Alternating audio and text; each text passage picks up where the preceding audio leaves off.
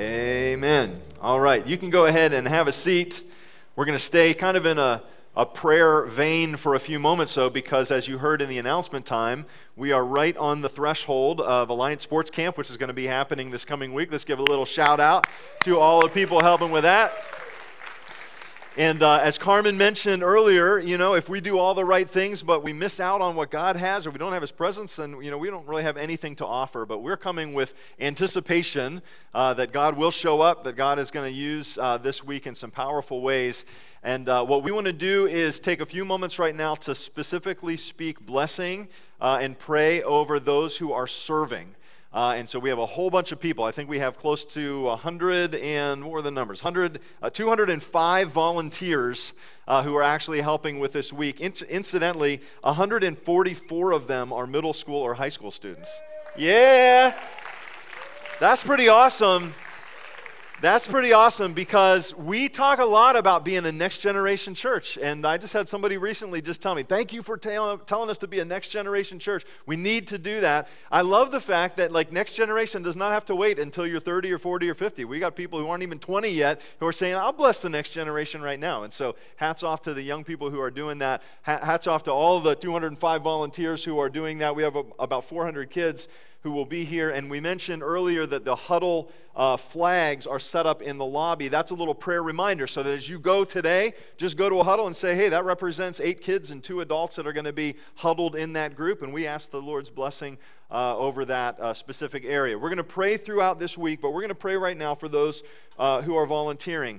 Additionally, I want us to acknowledge our Atlanta mission team, which is going to be leaving next week, Saturday morning at 3 a.m. or something ridiculous, sort of an ungodly hour. Hey, more power to you. That's going to be awesome. I'm a parent of one of those people, so I'm probably going to be up and sending them off.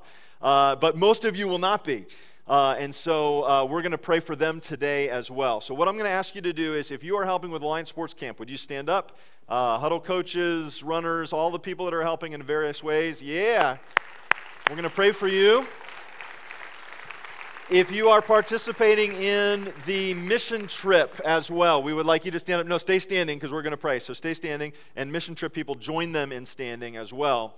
And then what we're going to do as a church is we're just going to take a moment. We're going to pray. If you're close to someone who's standing, you can put a hand in their direction. If they're comfortable, you can put a hand on their shoulder or something like that.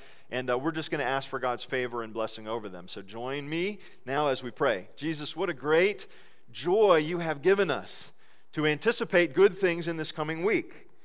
And Father, we're praying right now over the kids that will come. We pray that there would be young people and families that would be impacted. Maybe somebody right now who doesn't know what a relationship with Jesus could look like or will look like, that you would use your Holy Spirit to awaken a spiritual hunger that they didn't even know was there. And many of us that are in this room, many of us that are praying right now, remember the moments when the Holy Spirit woke us up. And so, Lord, we pray that there would be wake-up calls all throughout this week for the spiritual needs that are there that you alone can meet. And so, Father, we pray for special blessing. We pray for the hands and feet of each of the people that are here, the voices and minds as well, that they would be used by you in powerful ways.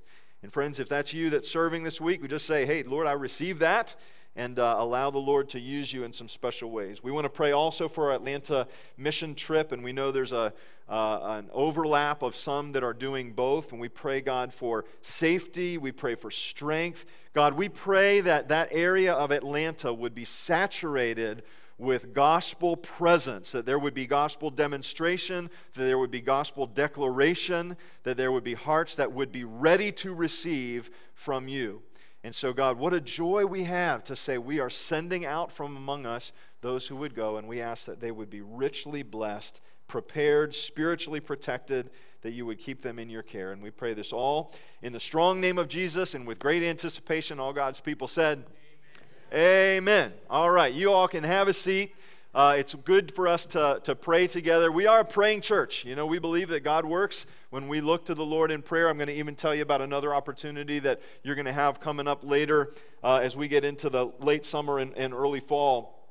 But it's good for us to be able to do that. I want to say thank you to the church. Many of you were praying for me this week. I had a really interesting privilege, and that was to go and to speak to our stateside missionaries. So our missionaries that we send out all over the world, there's hundreds and hundreds of them, they come back every 4 years to do a sort of stateside tour. And before they go and visit different churches and do different things like that, they're gathered together in a special conference to encourage them and to build them up. And so I had the privilege of actually going over to our neighbors to the west in Ohio and meet with this gathering of missionaries. And it was a really special time. And so I just want to say, first of all, thank you for praying for me. What a privilege that was. And I'm going to tell you a couple stories from that here today. I will also say thank you for praying, because what a battle that was. And I think that the Lord kind of opened up my eyes in ways that I didn't fully expect to the level of difficulty that our brothers and sisters, they are on the front lines of spiritual battles all over the place. So we came together, and I really felt that spiritual battle. I reached out to a couple intercessors, reached out obviously to Amy and our family, and just said, hey, you need to pray us through here because there's some battling. And this is how good God is. We went from that kind of that moment of battle and sort of fighting through and just feeling the heaviness and the oppression, the enemy coming against us, to mobilizing those missionaries to pray for themselves, for one another, and us praying together and knowing that you were praying as well. We saw incredible breakthrough. So I love when the battle is very real, but when we see that victory and that breakthrough, that's even better. And so we give glory to God for that. And then the last thing that I would just say coming off of that conference, though I am tired today, I'm certainly a little exhausted because some of that battling was more than I thought it was going to be. But I'm eager to be with you and share these things and to say to you, what a mission we have. This was like seeing these missionaries, many of whom I've never met before. They're in fields I've never been to before. But whether you realize this or not, the Christian Missionary Alliance, which is our denomination, is something like 10 times bigger overseas than it is stateside of the U.S. So there was like an entire branch or branches of our denominational family tree that I was able to engage with and meet and hear their stories and to see their steps of faith. It was really encouraging and caused me to come back to saying, man, what a great cause, what a great mission that we get to be a part of. We see a little slice of it here in State College, but we are part of something much bigger. If you have your Bibles, you can turn to Galatians 4. We're going to continue on in our series today, No Other Gospel. And I'll start this by saying that there is an identity, there is a destiny that God is pronouncing over His people. We are not slaves to sin. We are children in God's family. And I suspect that the more that I've thought about this passage and the more that I've thought about even delivering this to you today, there is a bit of a wrestling that happens when you try to adopt that posture of a child of God. It makes sense. We say it. We sort of gloss over it. Yeah, I'm a child of God, child of the King, child, heir of the promise, all those kind of things. But there's something that is actually challenging because for a lot of us, there's a certain humility that is required to adopt that kind of posture. I was thinking about this in the first service. We have some older folks that are there. We have some older folks here as well, but we have some younger as well. In the first service, I was talking about the fact that like some of our folks have raised children. They've seen grandchildren, great-grandchildren come up. So now to adopt this identity, to say, I'm a child of God, it can feel a little bit out of our comfort zone. The other thing that it strikes against is like we got smart people, we got independent people. We want to sort of do for ourselves, and to take on that posture of a child of God almost feels like demeaning or something like that. So I want to tell you today why this is a good thing, why we have been adopted into God's family. This is huge. We are not slaves to fear, but we are recipients of His perfect love. And if we get this right, there is a lifting in your spirit, in your walk with the Lord, and the striving that can cease. This passage expounds the shift that is done by the grace of God to change the fundamental relationship between God and humanity. So the stakes are high. And I want to encourage you to lean in as we think about Galatians 4. I'm going to reference the entire chapter, but basically we're going to sum it up with the first 7 verses where Paul begins to unpack this concept. Just as a quick review, in Galatians 3, that chapter ends with Paul saying there's no longer Jew or Gentile, slave or free, male or female. You are one in Christ, and you belong to Christ. And he says you are the true children of Abraham. And that's a provocative statement, right? Because to the Jewish people who were out of the line of Abraham, these were the chosen people of God, Paul is now writing to Gentile believers and saying, there's no Jew, no Gentile, that you are true children of Abraham. You've been grafted in. And for the majority of us that are here that don't have Jewish ancestry, that speaks to us to say we are actually heirs of the same promise. So that's an important thing. Here's how Galatians 4 begins. I'm actually reading today from the New Living Translation. I don't usually use this translation, but I actually felt that this was helpful for us not having to dance around some explanation of some verbiage in the beginning. So Galatians 4, 1 to 7, if you'd read along with me. It says, think of it this way. If a father dies and leaves an inheritance for his young children, those children are not much better off than slaves until they grow up. Even though they actually own everything their father had, they have to obey their guardians until they reach whatever age their father set. And that's the way it was, past tense, with us before Christ came.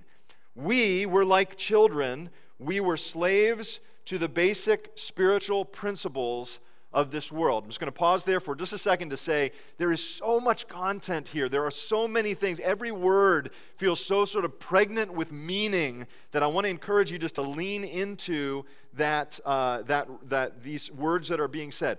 Before Christ, you were slaves to the basic patterns of this world.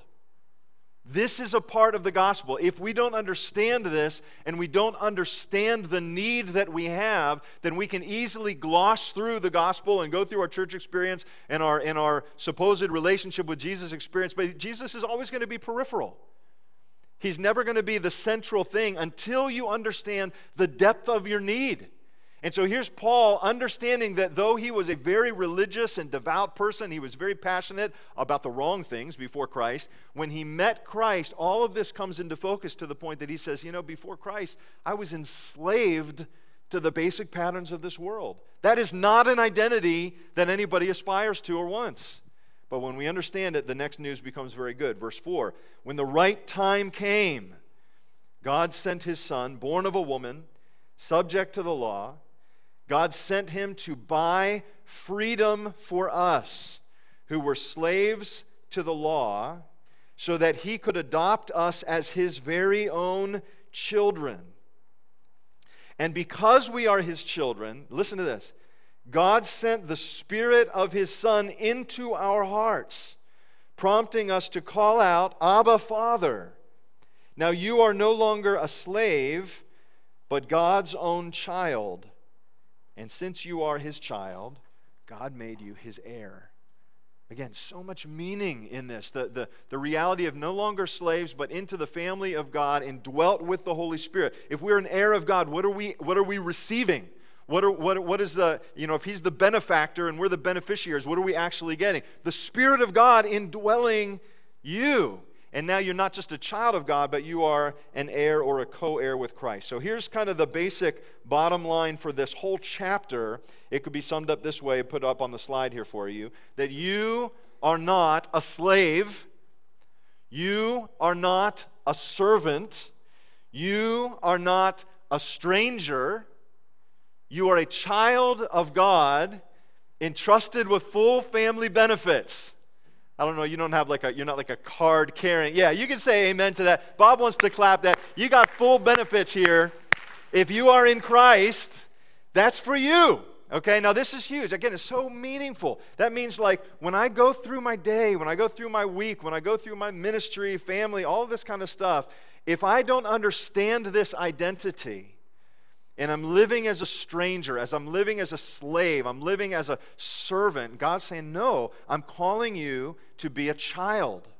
I'm calling you into the family. This is something deeply, deeply relational. This main theme runs through the entire chapter. Paul unpacks it a couple different ways. We're just going to stick with this phrase here. What does this mean for us today? And I want to suggest a couple things. You could probably come up with a whole list. In fact, I'm going to encourage you to come up with a list. What does this mean for you that you are a child of God? I'll give you 3 today to kind of get the list started, but I want to encourage you to add to it because I don't think you'll come to the end of it. I think you could spend the rest of your earthly life plumbing the depths of like, what does this actually mean for me to be in the family of God, not a stranger, not a slave, not a servant, but actually a child of God and a co-heir in Christ? What does that actually mean? I would defy you to come to the end of that list, but let's start at least with a couple things here today. It means a radical change in our access, in our action, and ultimately our acceptance. And this will change and lift the weight from the striving that some of you are feeling perhaps even now. Number one is change in our level of access.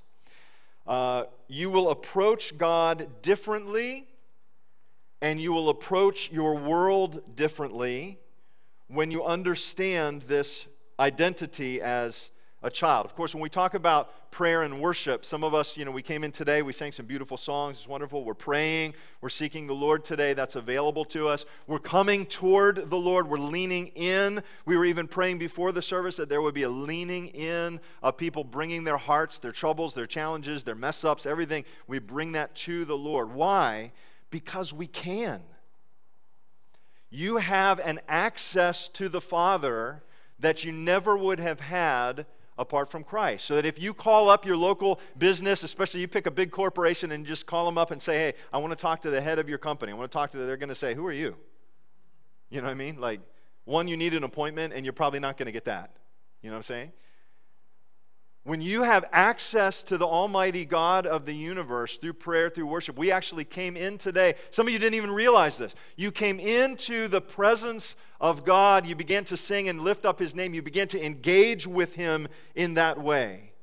Why? Because you have access. This has changed the level of access. Now imagine this, that the head of that company that you're trying to get an appointment with and can't, if he gets a call from his son or his daughter and is a decent kind of parent at all, he's going to say, put him right through.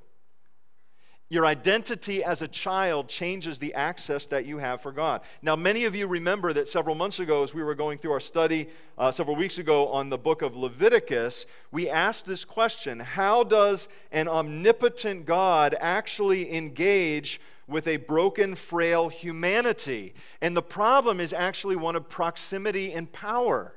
We gave this example that like the sun is the source of life for the entire system, but to be in the direct presence of the sun will obliterate the living thing or the person. To stare at the sun is to go blind. To be exposed to the sun is to be burned. Contact with the sun is impossible without burning up. And that simple illustration sort of illustrates like, well then, how do we actually come into the presence of God? Now, most of us are not used to even really thinking about it, but this theological grid that we've worked through actually gives us some insight now into Paul not simply saying that you have access to his presence, you actually can talk to him, you actually can receive from him, you actually can worship and lift up the name of Jesus. All of that stuff is there, but he even takes it farther and he says, you're a child of the King. You have the privileges of coming in. Now the Hebrew author says this, the author of Hebrews, he says, therefore we have this great high priest who has access into heaven, ascended, Jesus the Son of God, so let us hold firmly to the faith we profess. We do not have a high priest who is unable to empathize with us in our weakness. We have one who has been tempted in every way, just as we are, yet he did not sin. I think this passage has been perhaps the most meaningful to me in my Christian walk over the last 3 to 5 years. Because here's what it says. Let us then approach God's throne of grace with confidence. Not with fear, not with trembling, not with bargaining, not with, you know what I mean? Let's just come in with confidence so that we may receive mercy and find grace to help us in our time of need. What this is talking about is no less than the right relationship that your heart has longed for. Some of you understand that. Some of you are beginning to understand that. Some of you have no idea what I'm talking about. But here is the illustration that Paul is saying. You're a child of God and you have access.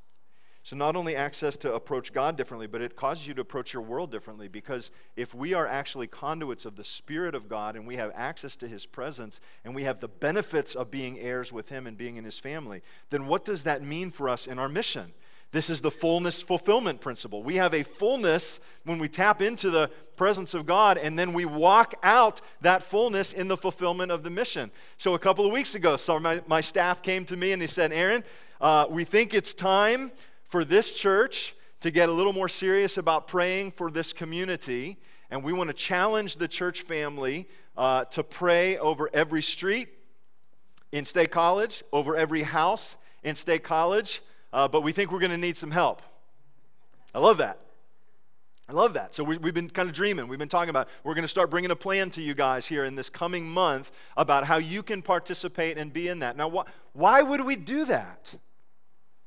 Well, we believe that prayer changes the atmosphere, that this is the link that God has into this broken world. And so now as conduits in the fullness of His Spirit to say, we're going to bless every home. We're going to see what God wants to do. We're going to see the doors that He wants to open. We're going to wait with expectation. So we have a changed level of access. How many of you would participate at least on your own street on something like that? Raise your hands up nice and high. Be proud. All right, good. I'm going to hold you to it. We're going to be talking about it. See, Seth, we already got people recruited. It's good. It's all good. Okay, second thing that it changes, not just our level of access, but it changes our reason for action. So I'm speaking to these missionaries this last week, and I said, can I talk to you guys about being movement people versus monument builders? We've talked about that here before. And I thought to myself, missionaries, the first thing that they do is move, right? So they're going to get this, and they totally did. They said, yeah, movement people. We want to be movement people. However, every one of them that I talked to said, we struggle with this monument mentality in us. And we struggle with, it's like we have this idea of this is sort of how I think it should be, and then my old nature wants to sort of fight to hang on to not changing, and that's the antithesis of movement. So I've got a list here. We've done some teaching on this before. Let me just refresh your memory here up on the screen. So when we talk about what does it mean to be movement people are stirring things up, they're empowering others, there's a flexibility, led by principles, they crush the boxes, they're expectant of their future, they're experiencing a freedom. This is now, and again, all of these are the sort of things that when I talk to people who are serious about Jesus, to a person, they say, that's the kind of person I want to be. And yet, to a person, we all have this struggle with monument thinking. We got to nail it down. We got to, monument thinking controls people. It becomes rigid. It's led by laws. This was the Pharisaical experience that didn't know what to do with the freedom or the life of Christ. It creates boxes. It's bound by the past. It's very fear-oriented. So every time you've been in a church setting when somebody says, well, we probably shouldn't do that new thing because, and then they'll bring a fear. Like the next thing that will always come is fear. That's, you know what I mean? Well, this is going to be a fearful thing.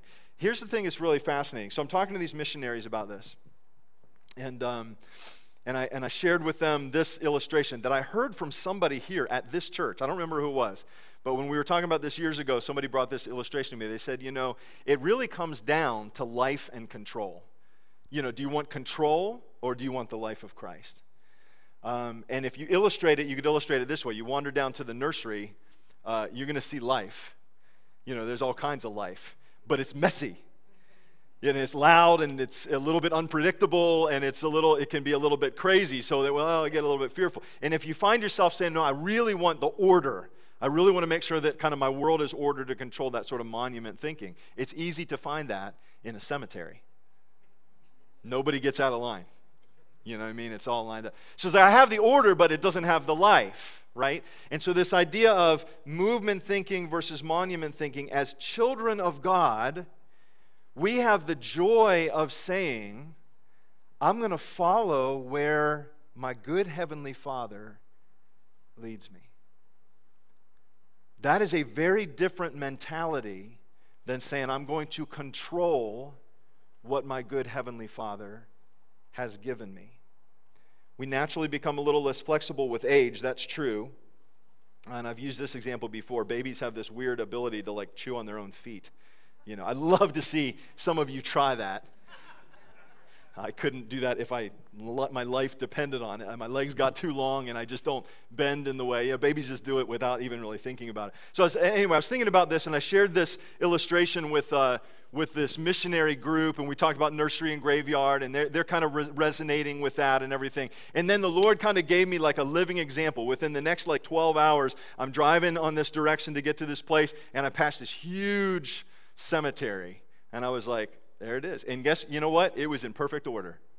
Nobody was making a mess. Then I get to the church. It was a large church where we were doing this conference. I get to the church, and one of the kids workers, a delightful woman, she's standing outside the men's bathroom and says, I just sent like a dozen little boys in there. Do you mind going in there and just making sure that they're doing what they're supposed to be doing? I was like, I would be happy to. So I walk into the nursery experience, but it's in the men's room, and I was like, gentlemen, how are we all doing here? It's like, we're not gentlemen, we're kids. I'm like, well, okay.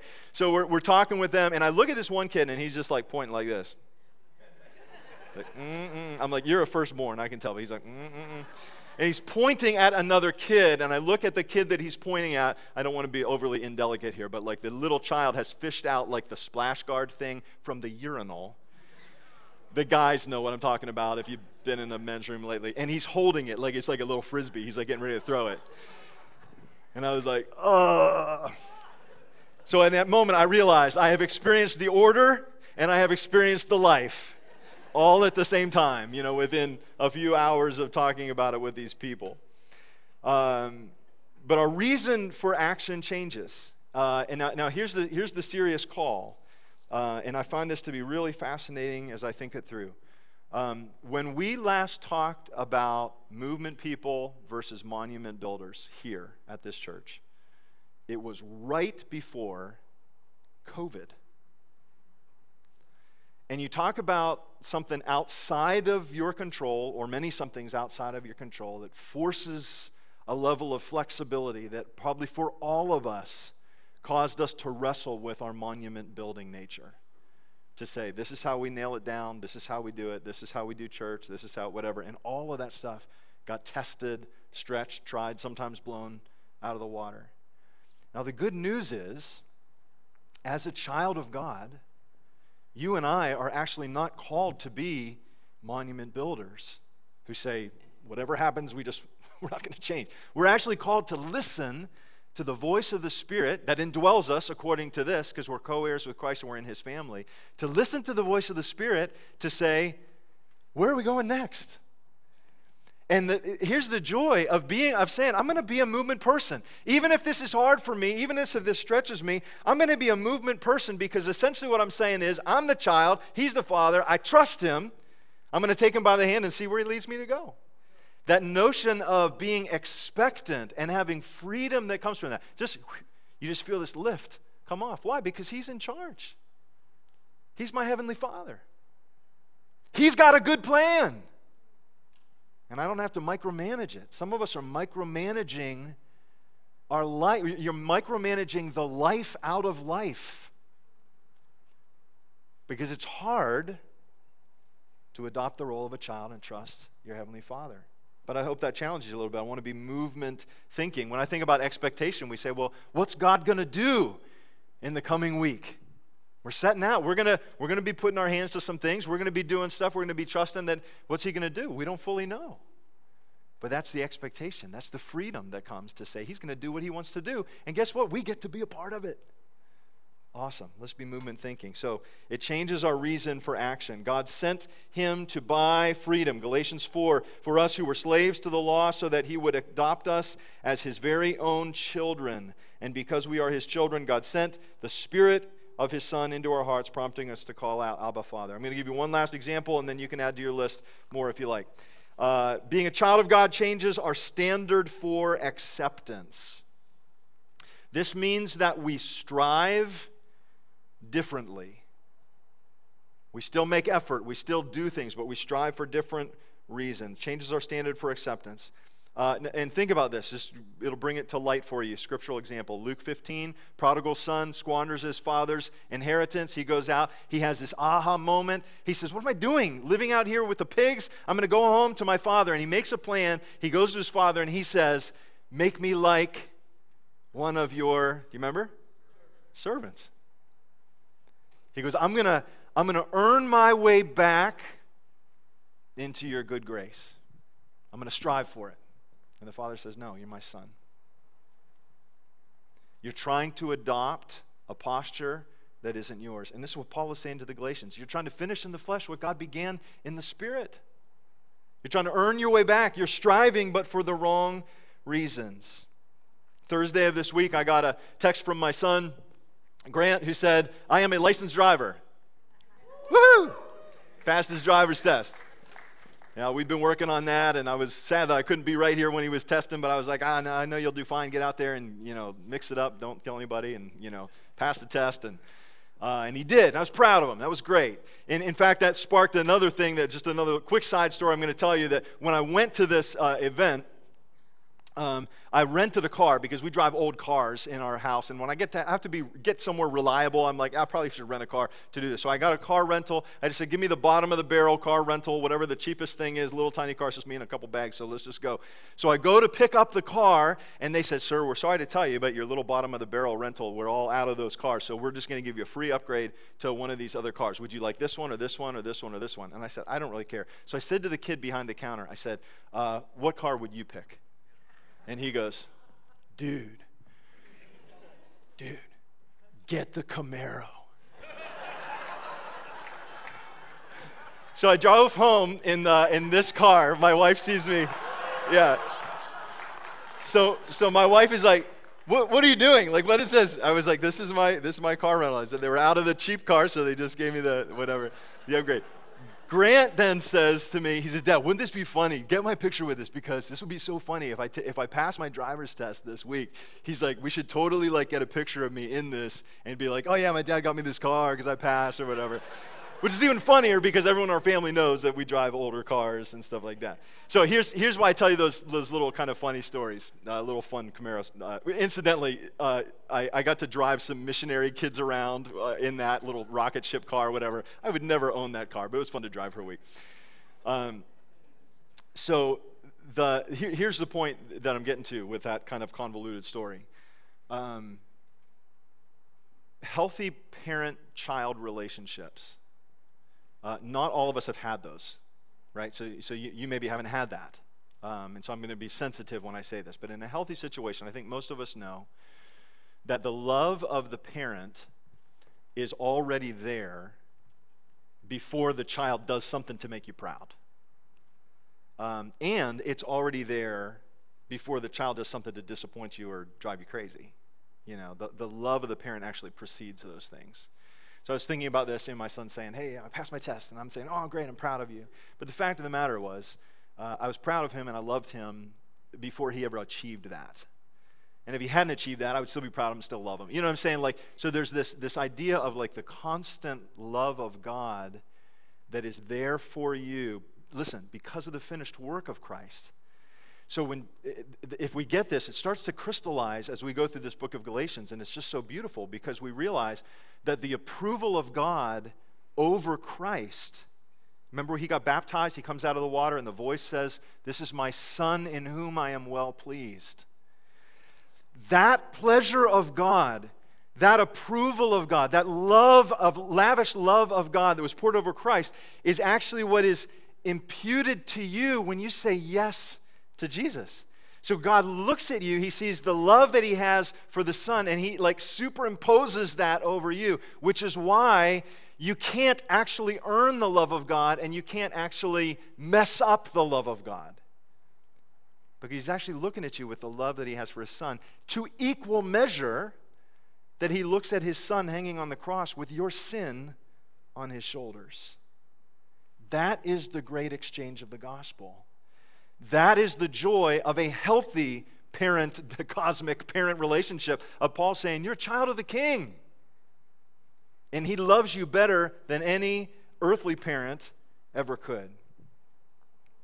And this is why, Galatians, you got to stop striving to finish in the flesh what Christ has begun in the Spirit. Learn a better identity. You're a child, you're an heir, you're a habitation of the Holy Spirit. That's where we're going to go next week. Worship team's going to come on up. I'm going to encourage you to add to this list, what does it mean to be a child of God? Some of you have maybe never come to that place. Maybe you're trying to figure out what that means. What that means is essentially, Galatians actually gives us the playbook to say we come into faith by believing in the finished work of Jesus. We receive what he has already done for us. We're not striving on our own. We say, I'm receiving what he has done. That is available to anybody today. Jesus, I know I'm a sinner. I know I'm a mess. Most of us know that, you know. I'm not right before you. I don't have a right standing before you. My hope is in Jesus, who lived the perfect life, died the ultimate death, paid the ultimate sacrifice, and then says, this is my gift to you. I want to receive that today. So that can be you. There's others that are walking with Christ today, but you're saying, you know, I don't really think of myself as a child. I hope today your heart is lifted and your weight is lifted just a little bit to realize you are a child of the living God. I can tell when I'm operating out of a wrong identity. There's nothing worse than ungrateful kids, right? You know, I get ungrateful, I get anxious, I get monument building, I get all of that kind of stuff, and so this identity, it sort of calls me back to all these places. So here's what I'm going to do. I just want to pray for you as the worship team is going to lead us out. I want you to stand with me. I just want to pray a simple prayer of blessing over you. Jesus, we sang earlier today, thank you, my Father, for giving us your Son, for leaving your Spirit till the work on earth is done. And God, it just seems like you take us just another step deeper, another step deeper, another step deeper. And I hear the Holy Spirit saying, I want you to run in and jump on the couch. I want you to sit with your Heavenly Father. I want you to actually know Him in that way. Like the life of Christ, a real thing. So Jesus, I just want to bless my brothers and sisters today. I pray that there would be an awakening. I pray that you would increase our hunger for more of you. Lord, I pray that we would be the kind of people that say, I want the life of Christ. Paul actually wrote crazy things like this. He would say, I want to know Christ. And even sharing in his suffering. I would also be able to share in his resurrection. This is like a deep heart intimacy with him. This is not a business relationship. This is not a casual relationship. This is an intimacy. To be fully known and fully loved. And that's actually what good parents do well.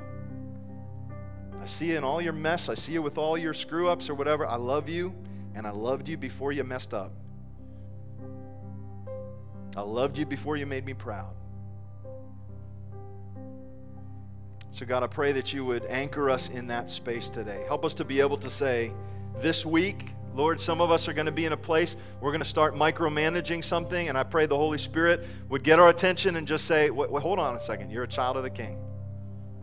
You're a child of God.